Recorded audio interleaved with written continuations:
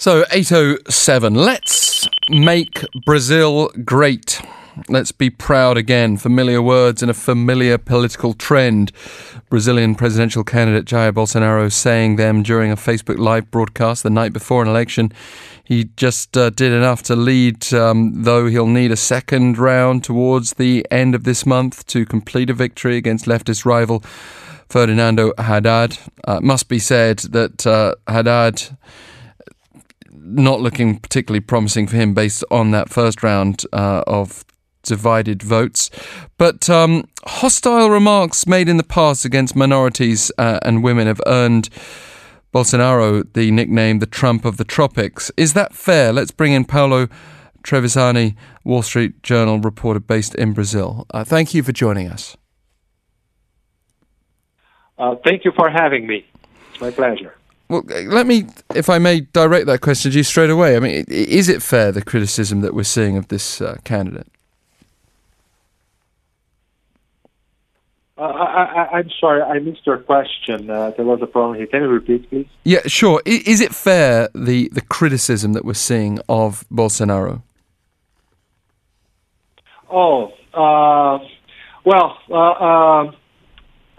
Bolsonaro does have a past. I believe you're talking about criticism that he's being too harsh against minorities in general, and kind of a sympathizer of Brazil's past dictatorship. I mean, he has made that very clear in the past. He is a veteran lawmaker, and in many opportunities, he has said some very nasty things, sometimes I'd say, against women, gay people, and he has said that he supports the dictatorship. Although over the past year or so, he has softened his tone a little bit. So his behavior and his historic at the Brazilian Congress both have kind of supported those criticism, but he argues, he says that he's changing, and just last night in a TV interview, he said he will support the Constitution. In fact, he said he's going to be a slave of the Constitution. But he's also vowed not to become all about peace and love. It's quite interesting that he's being quoted as saying that exactly, considering they would be some of the main features you would think of Christianity, yet his main support base comes from evangelical Christian circles. Yeah, that's true. But it must be said that remark, particularly about being a love and peace, at least to me, it rings as a reference to something that his nemesis, former President Luiz Inácio Lula da Silva, said some 2 decades ago. Lula, as he is widely known here in Brazil, he was a fiery leftist firebrand, and in 2002 he was running for president again, and he had lost elections before. So he created the peace and love version of himself that became known as Lula Peace and Love. So, in my view, what Bolsonaro said about not being Bolsonaro Peace and Love was a reference to what Lula did. Now, it's true that he's supported by the evangelicals, the evangelical Christians, and there are several ways to read that force in the Brazilian politics.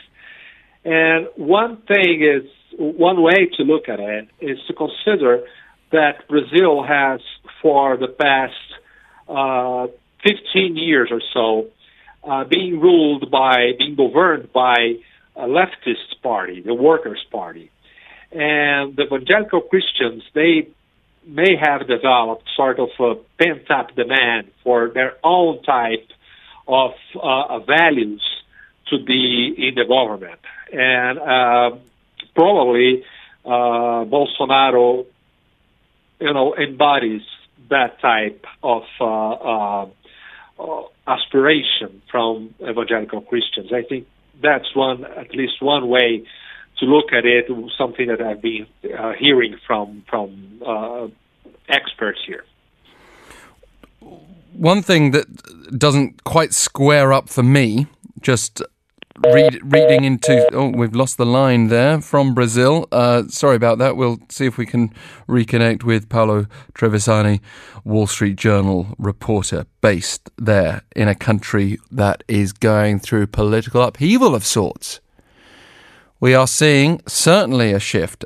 Just to recap on the numbers, 46% of the votes in the first round of voting went to Bolsonaro, well ahead of his main rival, Fernando Haddad. And they're saying it's going to take a miracle for Haddad to actually claw his way back, but he's taken to Facebook as well to publicise his message, saying he'll rally all democratic forces around his campaign to win in the next round towards the end of this month, despite trailing by more than 16 percentage points in that first round. If you look at the map of voting, really most of Haddad's support base is in the northeast of the country, but the entire west and south of the country is in Bolsonaro's favour, with pockets in the north as well.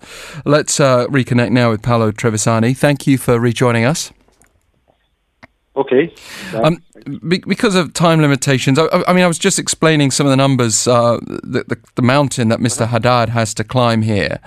Why is his support base so concentrated in the northeast?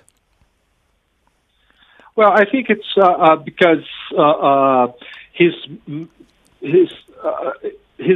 backed by Lula, and the former president Luiz Inácio Lula da Silva, and Lula is from the Northeast, was born and raised there, and his government lifted up millions of Brazilians out of poverty, and a very good chunk, if not the majority, of those people lived in the Northeast. They still live there.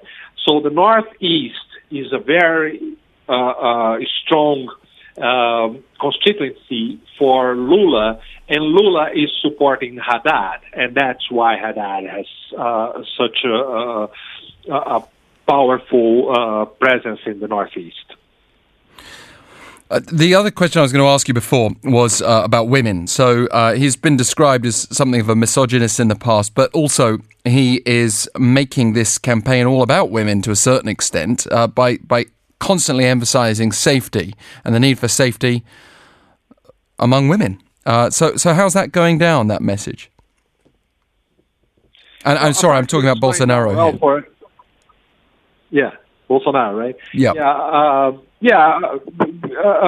The polls show that women are increasingly going for Bolsonaro, and then you have all sorts of speculations for that type of behavior. But I have been talking to people here in Brazil, to women in particular, and they say, all right, he has, said some things that sound macho type of thing, but women also are worried about safety, and that's something that Bolsonaro is promising to improve in Brazil. They are also concerned about schools for their children, and of course they are concerned about the very poor state of the Brazilian hospitals. So all that are, if you think that your candidate can fix that, then you go for him, even though he may come across as a misogynist candidate. What's your own expectation? Given that in less than 3 weeks we're going to see this follow-up election? I am very excited about it. I think Brazil is coming to grips many, many issues that have been around in the country for a long time, but because of other problems like, in the past, very high inflation and other problems, for some reason the Brazilian society didn't tackle those issues as apparently they are doing now. They're discussing, do we want a country with a more market-friendly economic model, or do we want the government to play an even bigger role in this country?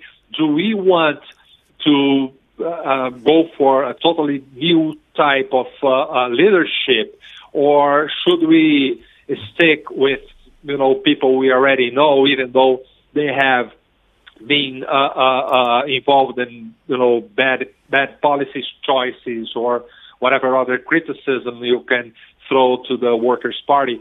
So I think it's a very interesting moment for Brazil, and one that will be at the Wall Street Journal certainly covering very closely, and other media too, of course. Yeah, I'm sure you will be. But if we presume that the nation has already, to a certain extent, spoken, and that this second round might be a formality, given the huge gap between these two candidates, what will be the impact for the rest of the world?